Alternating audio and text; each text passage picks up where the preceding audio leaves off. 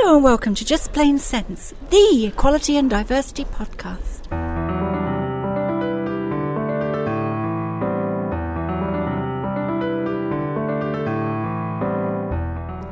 I'm Christine Burns. I've covered a lot about crime in various forms over nearly 3 years of these podcasts. A lot has been said about hatred directed towards lesbian, gay, bisexual and trans people, for instance. We've also covered domestic violence, which is mostly directed towards women. None of these subjects are pleasant, yet the hatred which seems the hardest to understand is that which is directed towards disabled people and those with learning disabilities or mental health problems. The case of Fiona Pilkington is a particularly vivid example which drew attention to the issues for many people. Fiona was a single mother with a severely disabled child who endured shocking levels of harassment from local youths for over 7 years. Her pleas for help from the authorities weren't addressed, and sadly, the world only came to examine this when she decided she could take no more. Fiona drove herself and her daughter, Frankie, to a local lay-by in October 2007, where she set fire to the vehicle, killing them both. Fiona's experience is by no means unique. Indeed, stigma directed towards people with learning disabilities easily passes what Baroness Wolsey recently dubbed the dinner table test. The same can be said for mental health as well. After every dramatic case that reaches the headlines, there are predictable investigations to see how police and social services may have failed. Reports are written with recommendations for how to ensure it can never happen again. However, the question why people behave so awfully in the first place tends to be brushed aside. And it's clear that the unease that society as a whole has in this area is perhaps the elephant in the room.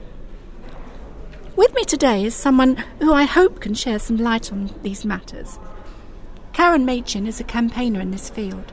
She and her colleagues work to raise awareness about disability hate crime and how to report it. She also works with the Time to Change campaign, educating people about mental illness, and she's been involved in setting up the Roll Network, which is open to anyone who has experienced or supported someone through these kinds of distress or mental health issues. Karen, welcome to Just Plain Sense. How did you come to work in this field? I had my own personal experience of mental health problems. I supported and cared for my partner who had his own issues, so that was for 10 years of that. I also had my own problems. That involved us losing jobs. We lost our home. We lost a lot of friends. And so basically my whole life sort of collapsed. To get out of that, I started volunteering within mental health organisations.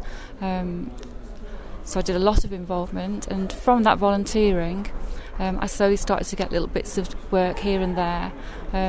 And haven't managed to leave it. I've never managed to escape, so I continue. So yours is very much a personal-based experience? Absolutely, yeah, absolutely. Who are Time to Change? Okay, Time to Change is a programme across England funded by the Big Lottery and Comic Relief. It's a partnership between Mind and Rethink, who are the two big organisations in mental health in the country. And it's also evaluated by the Institute of Psychiatry in London. It's a big project. It's been over 4 years, and this is the final year of the project. It's a big portfolio with 6 national projects. There's one which is called Time to Get Moving, which is around physical health. There's big campaigns where you'll have seen the TV adverts and the national press. There's also Open Up, which is about people being active, people with mental health problems being active about challenging stigma and discrimination. So there's a big national project, and then there's little local projects as well. Mental health problems are a lot more common than people imagine. We say 1 in 4. It's very common. We say 1 in 4 people over their lifetime. At any time, it's usually about 1 in 6. Lots of different statistics around. I mean, who knows? I think mental health problems are a problem for all of us. We've not got problems ourselves. We usually know somebody else who's got them. It affects lots of people in different ways as well, doesn't it? And a lot of people do, we call it self-stigmatise. People keep it to themselves and don't talk about it. So there's a lot of issues out there. And what about the Roll Network? Where does that fit in? That came from a piece of work we were doing in the Northwest. There are a few of us, and there's similar positions to myself with our own personal lived experience. And we were taken on to do a piece of work that was focusing on outcomes. It's about 4 or 5 years ago now. We were supported to do that work. We were doing it in partnership with teams from mental health trusts within the NHS. It was called the Rock and Roll Project. It's a good title. It was about the Routine Outcomes Collaborative, and we were relating outcomes to lived experience. So we brought that lived experience to the work that the teams were doing and really did focus on outcomes that were important to us. We've just set up now, we've just changed that. So it's, from being this informal group, we've now sort of set up to become a social enterprise to try to take that model out and sort of spread the word around, particularly around outcomes, which, it was mentioned today, wasn't it, with the mental health strategy coming out, sort of outcomes does seem to be a key word at the moment. So I think we hit that right. And yet outcomes, I think, is the key word, and I think that's perhaps a good thing in the new government, if we can find any good things. Absolutely, yeah. We think it's important that services do make a change for people, and that's where the outcome stuff comes in. Hard to measure, but yeah. Can we take a step back and define what's the problem? I mean, is first off, is there a definition for what we've called disability hate crime? Hate crimes are any crime, but where there's that additional motivation of hostility that is around a specific issue that someone's got, like, for example, for the issue that I'm interested in is our mental health. So disability hate crime is any crime that is sort of exaggerated in a way and caused by that hostility around someone's disability. It's a bit more difficult when it comes down to mental health, isn't it? And for me, there's also that overlap in that someone's mental health issue can be the cause or the root behind that hate crime, that somebody's being bullied or being targeted because of their mental health issue. But there's also that any hate crime, whether that's because of race or any other kind of disability, all the other equalities, the impact of hate crime on those people causes a mental health problem. So there's those two aspects to mental health and the involvement around hate crime. Yeah, I remember a few years ago speaking at the launch of the Northwest strategy in this area. I mean, how common is it? Underreported, I think I'd say. I'm not one for remembering statistics, I must admit, that's one of my poor points. But particularly with mental health, it's underreported. We know that. We know that. I mean, I've got examples of people who have tried to report things to the police, not been taken seriously, and that comes down, even if they're just trying to report crimes on the street, people with mental health issues aren't taken seriously. So I would imagine that any figures around hate crime that is targeted at people with mental health problems is completely underreported. We also know that people who've got mental health issues, if they are being targeted, I mean, I know examples of people who are getting eggs thrown at the windows, getting the door knocked and people running away, so that kind of targeting, people will report that to their care coordinator, their worker who's supporting them. So they report them to a worker rather than reporting it to a police, because it's just seen as bullying. It's not seen as a crime. It's just seen as something it's my fault. I'm different, so I'm targeted. It's not seen as a crime.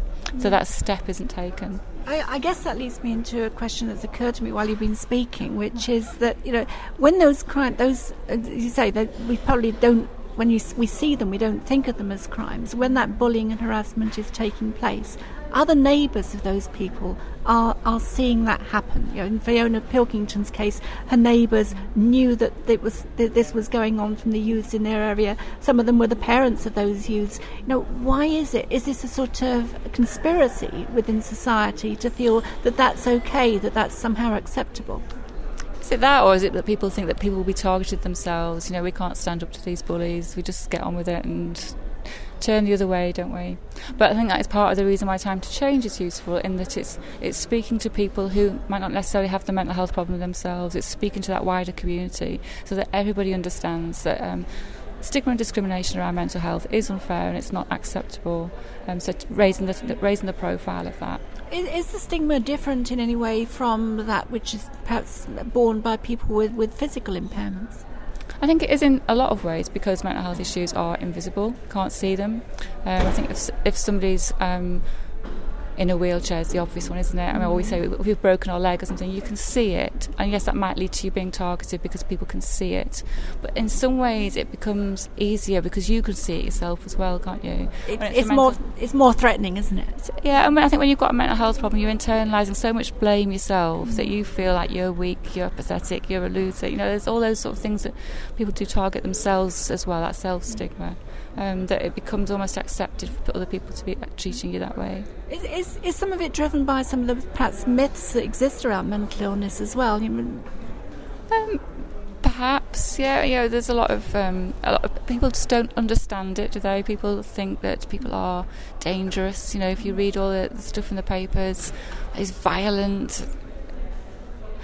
Offensive phrases like calling people schizo or psycho, that somehow that's acceptable in a newspaper headline, but it gives a certain feeling to how people react to people. I guess Hollywood hasn't helped either, is it? No, absolutely not.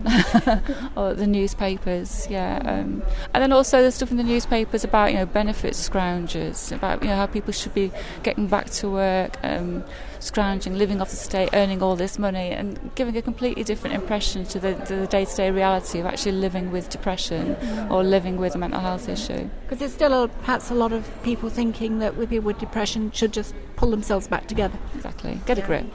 But that does nobody any good. That's just not the reality of it. You wouldn't wish it on anybody.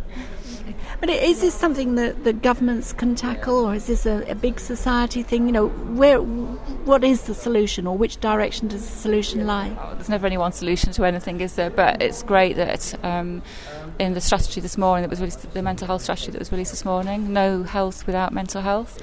There is a lot of support there for Time to Change, because there is that acknowledgement of stigma and discrimination. It's one of the 6 features of it. And it's mentioned quite heavily, and Time to Change does get a lot of support. So hopefully that will then continue the project further on beyond the funding that's available from Comic Relief and the Big Lottery. Okay. Well, I mean, what can listeners do at a practical level? Look at Time to Change, I'd say. Look at the website. Speak to people. I think if you look at the Time to Change website, there are lists, or pick up the leaflets. There are lists there of what people can do. And I think one of the main things is to talk to people, talk to your friends. If somebody is starting to experience problems, speak to people. That's not going to make it worse. Keep in touch with people, and help people to talk about their problems. Okay. And where can people find out more? Should we do the website addresses? timetochange.org.uk is the Time to Change website. So that's www.time-to-change.org.uk. And the Roll Network? That's Roll, www.roll, and that's ROLE, roll.org.uk. And I think we also mentioned Mind, which is www.mind.org.uk. And of course all those addresses are on the website as well. I've been talking to writer Karen Machin, who works with various mental health charities. And that, as usual, brings us to the end of another episode of Just Plain Sense. If you'd like to hear more, then the place to go is our website, podcast.plain-sense.co.uk. You'll find all the web addresses we've talked about there. Take a look at the subscription options as well, so you'll never miss subsequent shows. Join us again soon for another programme on a topic relating to equality and diversity. For now, though, it's goodbye and thank you for listening. Just Plain Sense is a Plain Sense Limited production.